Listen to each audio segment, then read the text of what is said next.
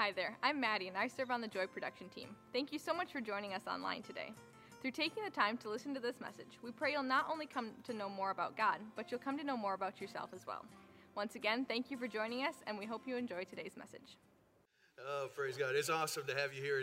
And if we don't get to see you on Christmas Eve, and let me just remind you of a couple of things. We have Christmas Eve services tomorrow night, 3 and 5, and just looking for a wonderful time, kind of I don't know exactly how to even describe it necessarily, but it is a time that we just come, we do communion. It's a time of reflection and celebration at the birth of our Savior Jesus. And if we don't see you Christmas Eve, next week we'll be having church like we always do. And so I want to make sure, wish you all have a great Christmas celebration with family, friends, whatever you do, and don't eat too much. But make sure you have at least a couple of dozen Christmas cookies, all right? Praise God. I've done that. We are doing a series. We're actually finishing it up this morning that we're calling The Joy Robber. And kind of the heart of the series really is there are things that can happen in life that steal our joy.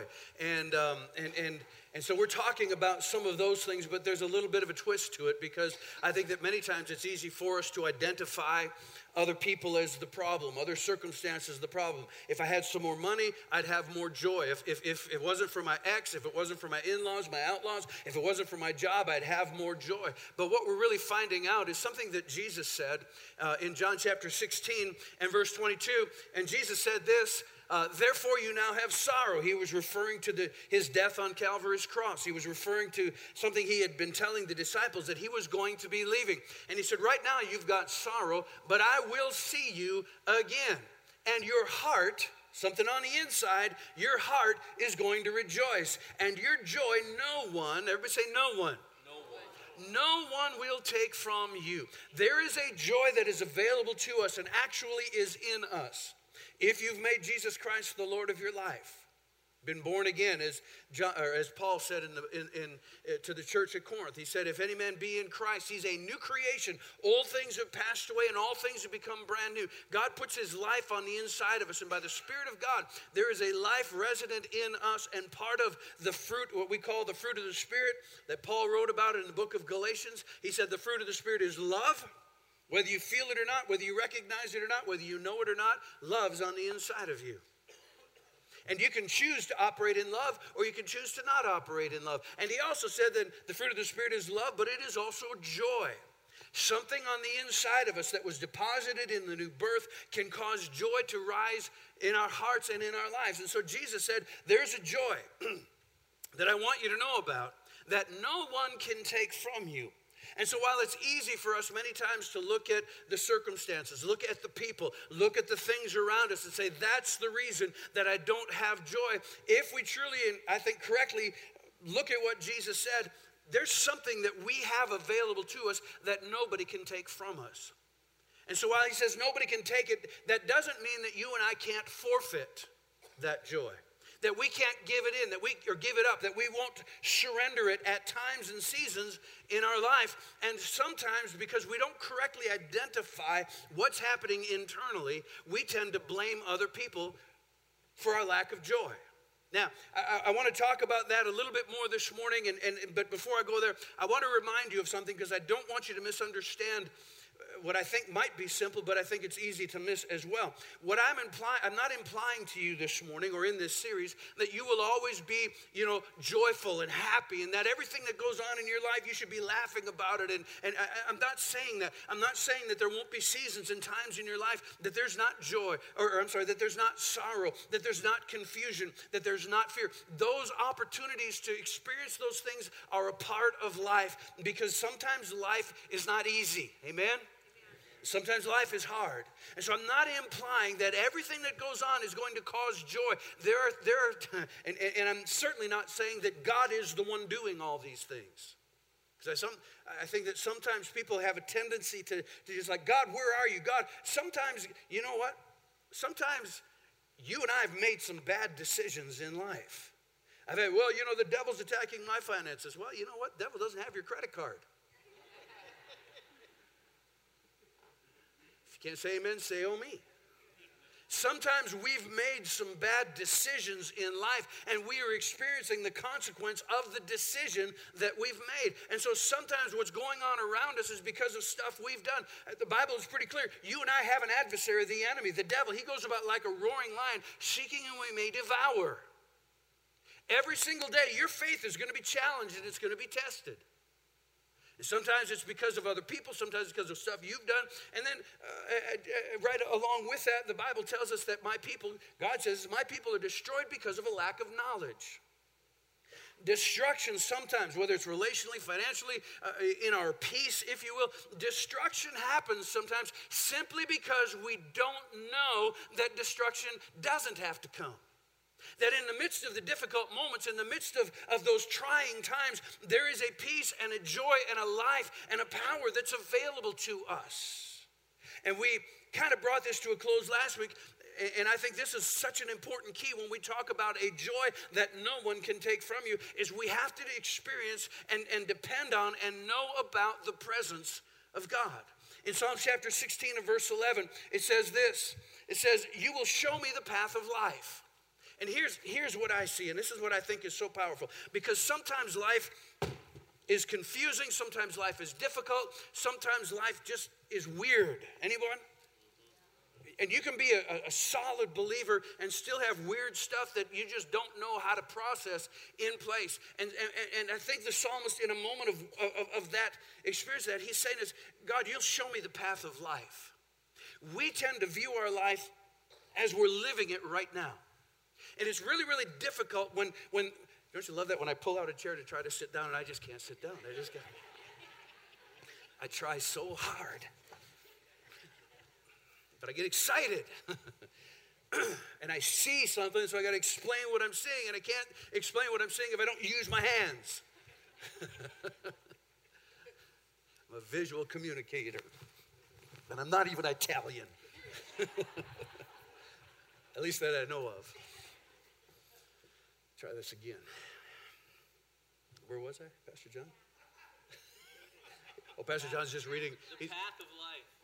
Oh yeah, the path of life. You'll show me the path of life. And that we have a tendency often to view life where we are right now. We tend to view God through the lens of the experience of our life right now. And I think the psalmist is saying, God, you're going to show me the path of life. Help me to see the past. Help me to see how the past and the present are working together, but also help me to see the future. What is it, God, that you want me to understand and to know in this season, to prepare for right now? Show me the path of life. There might be reasons that these things are happening right now. And God, am I missing something? And in the New Testament vernacular, Jesus said that the Holy Spirit will show you things to come.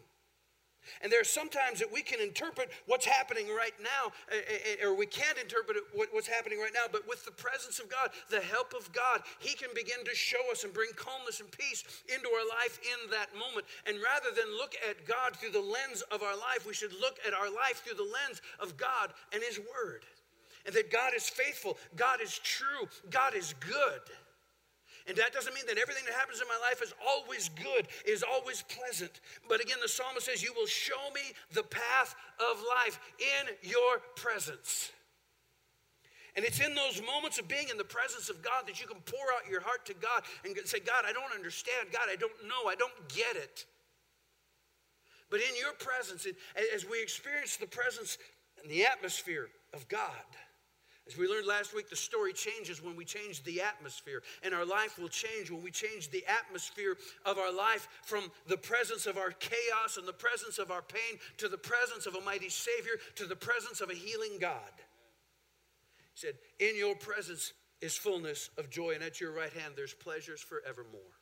And that sometimes in the long lens of life, in the long lens of the presence of God, we can begin to make sense out of things that don't make sense. And at the end of the day, there will always be some things I think that you will leave this life confused about. You will leave this life unknowing. But in the light of eternity, those things will be revealed. There will be complete and full understanding. And I believe that as we pour out our heart in the presence of God and we exhale our pain and exhale our grief, that we can begin to inhale the grace of God and the love of God and the peace of God, and it can come out in praise in just a wonderful, wonderful way. And so I say all of those things because I want to take one more step this morning in this series, and I believe it's going to help in a sense or in a way that maybe identify some things that we allowed to steal our joy. And really, it's a lot in how we see things. And I've shared this story before, but I thought it would be appropriate. Get rid of this chair because I'm never going to sit down again, at least while I'm preaching. I play racquetball at Midtown Racquetball. It used to be Midtown. It's now Stay Fit. It's on Division Street. And so I play a lot of racquetball, and my shoulder was sore. I was going to play racquetball. I'm driving down Division Street, and as I'm driving down Division Street, I was driving, but I was doing this because my arm was sore, it's tired, my shoulder, and I'm just doing this, and I'm making a lot of gestures. I wasn't preaching, but I was just making a lot of gestures, stretching. And then there was a really good worship song that was on, and I'm literally singing at the. How many of you have ever seen like carpool karaoke kind of where people are driving down the street and they're just singing the. Well, I was doing that, but I was also doing this. And so I'm driving down Division Street, not paying attention I'm paying attention to the driving, but not thinking about anybody else, not thinking about anything else. I'm worshiping God, and I'm stretching my arm. And so it's kind of by Gilliland Chevrolet, and I'm driving along, and I'm sort of looking ahead, long line, two lanes of traffic, kind of long, and the light is green. And so I'm just driving along, and I don't know if the light had just recently turned green, but there's a long line of cars that hadn't begun to move yet. And so they hadn't begun to move. The car that was directly in front of me, there was about a spot and a half where they kind of just stopped short. There was room for like almost two vehicles there. And I didn't notice that right away, but I came up right behind them, just like whoosh, right up, because the light's green, traffic should be moving, but it wasn't. How many of you ever, well, anyway, so I came up right behind them, and I'm still, well, I needed to make a right turn up. It was right by Gilliland, so I went over into the right turn lane. And as I passed the vehicle that had stopped short, they were stretching one finger in my direction. I mean, I pulled along, and I'm still, and I look, and the guy's like leaning over, and he's if his carpool karaoke, it was like grunge music. But he was stretching one finger in my direction. And I thought, what the heck? What did I do? I didn't do anything. I'm minding my own, I'm worshiping God. Jesus, why would this happen? And I went around the corner. I went to and later as I was thinking about all the things that had happened, I could totally miss the point, or I could totally miss what was going on. But I think what happened is I came up right behind him, and I'm gesturing, and my mouth is going. And he thought I was mad at him because he stopped short, or because that idiot right behind me, he's on my bumper, on my tail, and I was going to go around, and I don't know. Maybe he fought with his wife, or I don't know. Maybe I don't know what happened. But I know this. What was in my heart and my actions were misinterpreted by that individual. And his misinterpretation, in my opinion, I could be 100% wrong because I didn't stop to ask him why he was stretching only one finger in my direction. I didn't think that would be wise at the moment. And so, pastor killed in road rage incident. So anyway, pastor takes out driver. That would be better, actually. Because I'm still going to be the oldest living American at some point.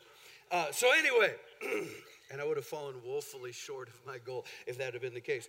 But his interpretation, I think, his interpretation of my actions, my motions, my gestures, his interpretation caused him to react in a way that he was angry. I think he was angry at me. Now, probably we've been on one side or the other of this equation, haven't we? We've had this happen where we've done some things innocently, we didn't mean anything, and somebody took the words we said or the action that they saw us do, and they misinterpreted it in a way that either brought confusion or fear or anger or something like that. Anyone ever had that happen to you where you've had to go back and try to explain what it was that you were actually doing?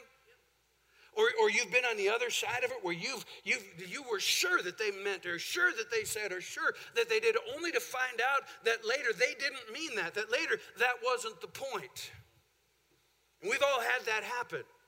And it becomes really, really important when we're talking about a joy that nobody can take from you, because sometimes the situation is not as important as my interpretation of the situation.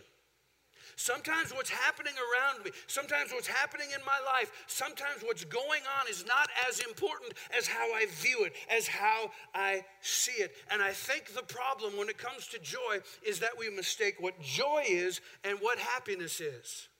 We mistake and misunderstand. The word happiness, the initial part of the word happiness, H-A-P, it's really something that was in the Old English. And we have the little definition. The Old English root of happiness means luck or chance.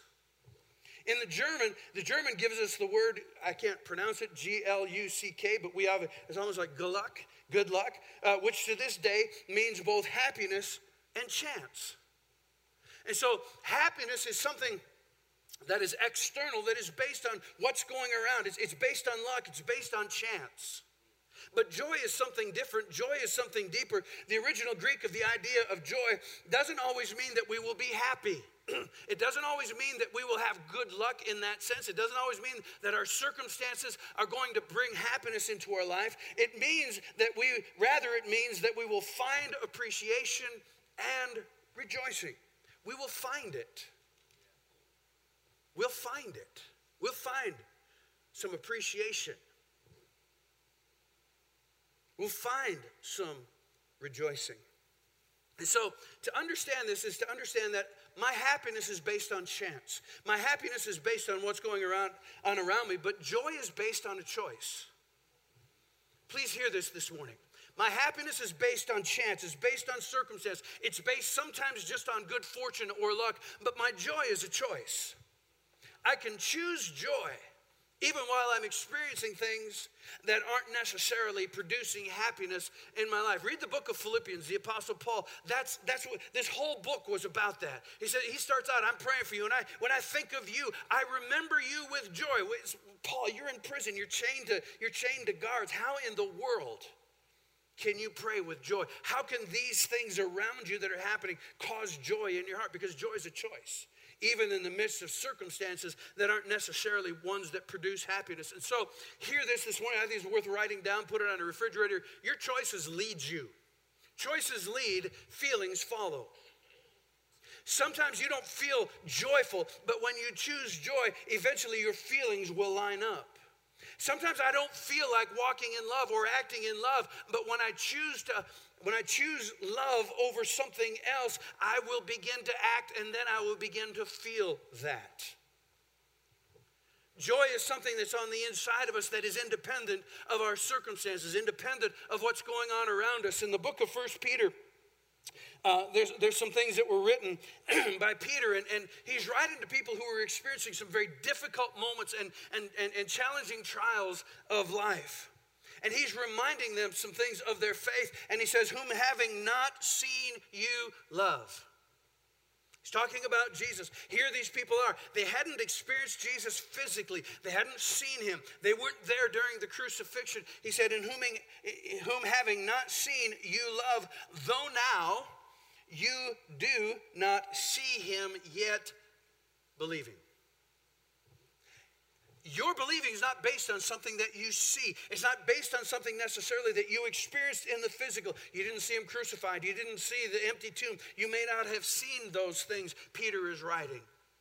But he said, because of something you believe, because of something that you believe on the inside, notice what happens. Whom having not seen you love, though now you do not see him, yet believing you rejoice. You're rejoicing and your joy. Actually, you rejoice with joy inexpressible and full of glory. Even though you didn't see the cross, even though you didn't see Jesus die or see the empty tomb, even though you didn't see those things, you believed something. And what you believed caused something to rise on the inside of you. It caused joy and rejoicing. Your beliefs, what you believe, and again, this is why I say this, what happens to you is not as important as how you interpret what happens to you. What happens to you is not as important as the lens or the filter that you view life through. And some have been raised in a negative environment or have negative people around them, and so every experience is God trying to do something mean to you. Or it just doesn't matter what happens and life is set against you. But what they believed on the inside produced something on the outside that caused joy and rejoicing. And many times it is the outward things around us that we begin to learn, that we begin to experience, that causes us to react in a certain way from the inside to the outside. Now, I'm going to try to do something crazy this morning, so hang on. And how many of you are into crazy a little bit this morning? All right. I know it's the first service, more reserved, whatever. Let's bust every stereotype, okay? So I'm going to hop and you're going to sing, all right? So I want to show you something. So here's what, let's just, all of us practice this. Just go like this. Come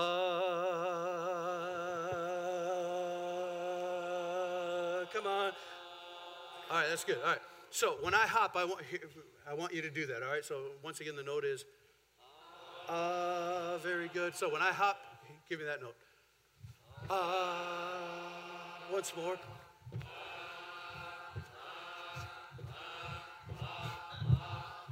Okay, now you got that part. Now it's going to get tough.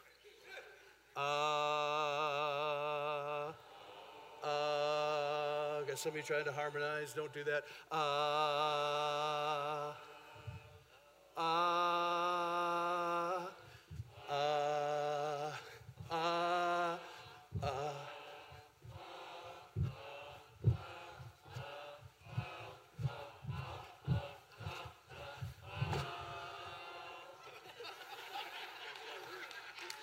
Try it again. You missed it.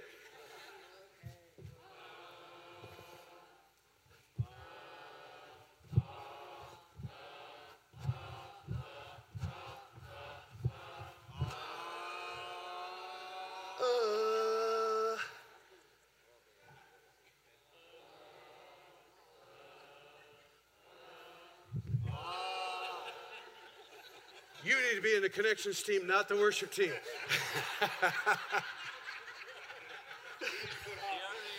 Quit hopping. I have to sit down. Here's the thing, and I hate it when a good illustration goes bad.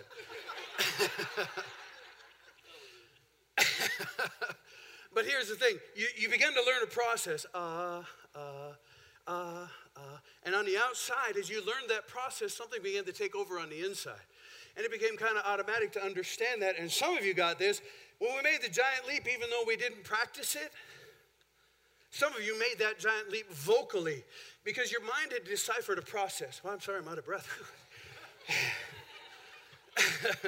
And your mind had deciphered a process because of something that was happening internally. And after it began to happen internally and you understood some things, you were able to make that leap vocally on the outside. What you learned on the inside caused something to happen on the outside, which is why it is so important who you surround yourself with and the kinds of things, because you need to be careful who and what is teaching you the processes of life that get down on the inside of you and cause you to react in a way that perhaps you wouldn't otherwise normally want to, or might even be the normal way, but it's not the God way, it's not the Christ way.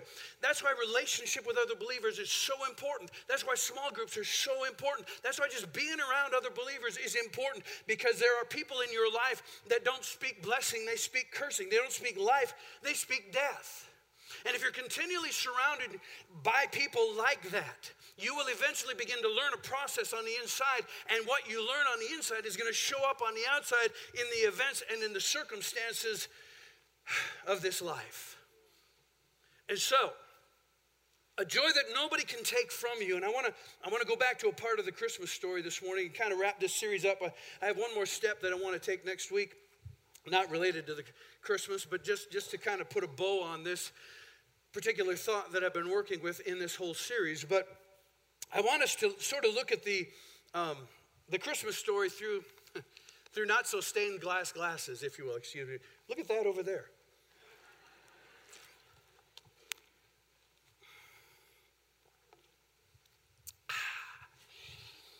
Whew, I'm tired. If you guys would have gotten that illustration quicker, I wouldn't have had to done it twice. Anyway, all right. It's all your fault. It's the people that you gave me, God. All right. You know, a lot of the Christmas story is really about misunderstanding, misinterpreting the intervention of God. We started out this series with that thought that God was intervening into humanity. He was intervening into the nation of Israel, and the people misunderstood God's intervention. And again, it's why we have said repeatedly that it isn't that divine intervention needs a divine revelation. We need understanding sometimes because it's not always clear what is going on, whether it's God working in our life, whether it's just life working. We don't always understand what it is that's going on. And so the Christmas story really is about people misinterpreting and misunderstanding what it is that God is doing. When we look at the different stories, the different aspects of it, we looked at it where John, he was looking from the long lens of the life of Jesus, and he was writing in reflection of the things. He said, we beheld his glory. We saw him full of grace, full of truth.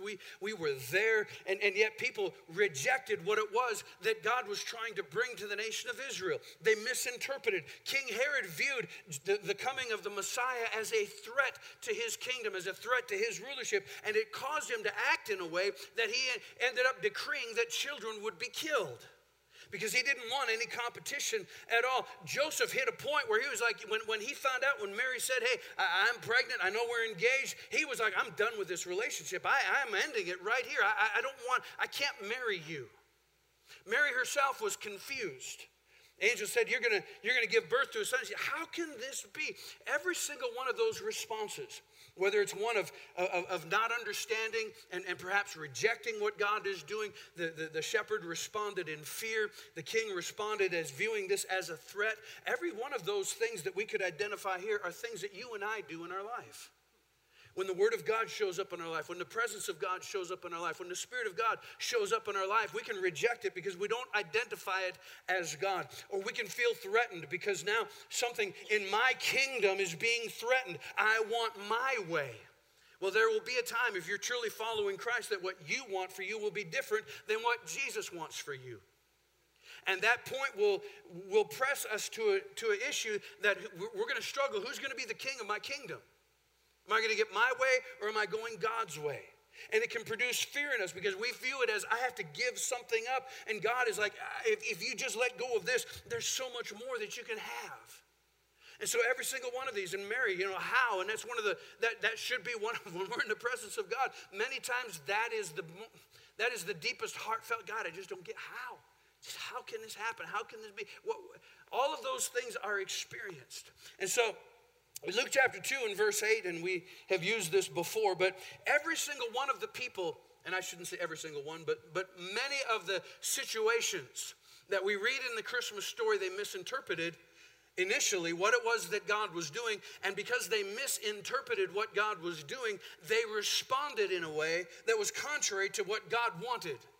Whether they responded in fear, whether they rejected, whether they viewed it as a threat, and it caused them to do certain things. Now here in Luke chapter 2 and verse 8, it says, that night some shepherds were in the fields outside of the village guarding their flocks of sheep. Suddenly an angel appeared to them, and the landscape shone bright with the glory of the Lord. Here's the event. Here's the intervention of God. And their interpretation caused them to do this. They were badly frightened. We covered this last week. But here's the revelation of the event. But the angel reassured them, do not be afraid, he said. I bring you the most joyful news ever announced, and it is to everyone. And I love that. It's for everybody. The song we sang earlier, oh, the never-ending, reckless love of God. Left 99 for the one. That's what Jesus was doing. He was Emmanuel, God with us. But God came with a mission, and that mission was to restore. That mission was to bring back. That mission was to purchase back humanity to God and out of the grips of the enemy. And this was, I think anyway, this was the greatest event that these shepherds have ever experienced in their life. Can you imagine? And I want to see this. And when I get to heaven, this is one of the things I want to ask God about. God, can you show me this? I just want to see it. I want to see these shepherds that doing what they've been doing for, night after night after night, month after month, year after year, just going through the same old, and suddenly on this night of nights, the sky is lit with the glory of God and with angels and music and all of those other things. I just think that would be such a glorious thing, such a powerful thing. And here these shepherds, this is the most powerful, the most awesome event of their entire life. right here, angels are singing and rejoicing, and all these things are going on. And then the message of the angels, in the midst of this huge event, the message of the angels in verse 11 says, the Savior, yes, the Messiah, the Lord, has been born tonight in Bethlehem. Here's the event, and you're out on the hillside, but something else is going on in Bethlehem. You need to go check it out. And it says, how will you recognize him? You will find a baby wrapped in a blanket and lying in a manger. The angels are like, man, I know you guys think this is awesome, and you think this is it, but this is not it. This event is not it. It's somewhere else. And the thing that you're really looking for, he's in a stable. He's in a manger. He's wrapped in a blanket. His name is Jesus, and he is Christ the Lord. And it wasn't the event that was so important. And I don't think that perhaps that manger and that stable, I don't think that it was perhaps an environment that was pleasant. I mean, animals stink, and it wasn't something that was an event that you would look and say, wow, that's really something. I mean, we would view the angels and the glory of God and the lights, we would view that as a far more significant event than an ordinary baby that was lying in a manger. And yet the angel was saying, it isn't this event. It's this person. It's not the event. It's the person that's important. And I want to leave this series and leave you with this series, with this thought that you can't replace Jesus with an event. You can't replace Jesus with an event. This was the most awesome experience for the shepherds. And the angels are like, don't get caught up in this event. Go over here to the source. Go over here to Jesus. He's the source. Jesus is the source of your joy. He's the source of your mercy. He's the source of your grace. He's the source of your life. The events are important. The events are awesome, but Jesus is the source. Jesus is the source. I've had this happen more than once. It's happened a couple times out in the foyer area. There's a lot of adults, a lot of people. We're all talking and engaged, and then kids are coming. Parents are, kids are all over the place. And I've had this happen more than once. And, for a child, I mean, we're all pretty much eye to eye, but for a child, they're like eye to kneecap kind of a thing. And so, they're obstructed and they can't see. And I've seen it where kids were, I've had this happen, where kids were distressed and maybe crying a little bit. And I think in the eyes of a child, every leg is pretty much the same. And I don't know if you've ever had this happen or not, but you're standing talking, you feel the tug, you feel the grip. There's somebody hanging onto your leg, and you look down, and the kid goes, they're just crying, they're hanging on your leg. They're wanting to be comforted, and you're sort of looking at it like, it's like, whose kid is this right here? Because it's like, kind of a thing. And if you've ever had that happen, and the kid is looking up, all of a sudden the kid, they let go because they've realized that they're looking for someone and they've got a hold of the wrong leg. And I think we as followers of Christ sometimes have done the same thing. We confuse a lot of things. We confuse the event for the source. And when a child is looking for comfort and looking for aid, looking for assistance, and they grab a hold of the wrong leg, we've many times done the same thing. We've hoped that an event or another person or something else would satisfy or comfort or bring strength, when really what we need is Jesus. Don't ever confuse the source with the event. And I think that many, many Christians have been guilty of chasing events, chasing feelings, instead of chasing our Savior, abiding in his presence. Jesus said in John 15:11, he said, these things I've spoken to you. He's given us his word. These things I've spoken to you, that my joy may remain in you and that your joy would be full. Again, complete. In his presence is fullness or completeness of joy. And the reason that I want to express this to you in so many different ways is because all of us have events that happen. We say this often in small groups, say this often in a lot of ways. It's part of why we exist as a church. We want to help people know God. But that's not the end. That's just the beginning, knowing God. And then we want to help people find freedom. And finding freedom happens in small group. It happens as iron sharpens iron, as we're fellowshipping and talking and experiencing something together. And as that iron sharpens iron. And we've said many times that we don't view life the way things are. We don't view things as they are. We view things through the filter of how we are. And as we can repeatedly see in the Christmas story or in other events and instances of life, that sometimes we misinterpret the event and our actions follow that misinterpretation. And so my two questions that I want to end with and sort of use as a link to next week is first this question. When it comes to that interpretation, when it comes to the event that happens, are you going to live in the event or in your interpretation of the event? Where do you want to live? The event or how you've interpreted the event? And next week I want to kind of carry it one step farther, because who is going to be your interpreter? Are you going to interpret the event that happens in life based on how you view, how you see? Or are you going to step back and through the filter of God and through His Word, let God be the ultimate arbiter of the event that happens in your life? And I guarantee you this, when we can learn to step back into the presence of God, and I'm not talking about every event, I'm talking about those perhaps life-changing events, those painful events, those chaotic moments. And if we can retreat to the presence of God, pour out our heart to God, say, God, I don't understand what's happening during this part of the path of my life, but I trust you. When we do that, something begins to change in the atmosphere of our life.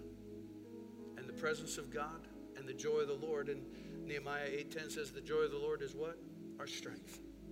When you don't have the strength to go on, that joy of God, that joy that comes in the presence of God, that joy that comes in the morning, that joy of God that is full of glory, that is sometimes unspeakable. It's unspeakable because we don't understand, but something's going on the inside.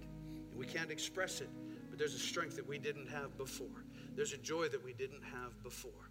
Would you bow your heads this morning? Heavenly Father, in the name of Jesus, thank you for this congregation. Thank you for their attentiveness. Thank you, Father, for the presence of God in this place. And Lord, I thank you that the Holy Spirit has spoken. I pray, Heavenly Father, that the Holy Spirit will continue to enlighten this morning. Father, we determine in our hearts that we will walk with joy, that we will not live in the event or the interpretation of the event, but we will live in your presence. And so we thank you for that today. I pray, Father, that every man and woman, every young person, every kid will have a wonderful time this week, Father God, with family, with friends. I thank you for a blessed Christmas. In the name of Jesus, and everybody said, amen, amen. Well, God bless you, Joy Christian Center. Have an awesome rest of your day, your week, and we will see you next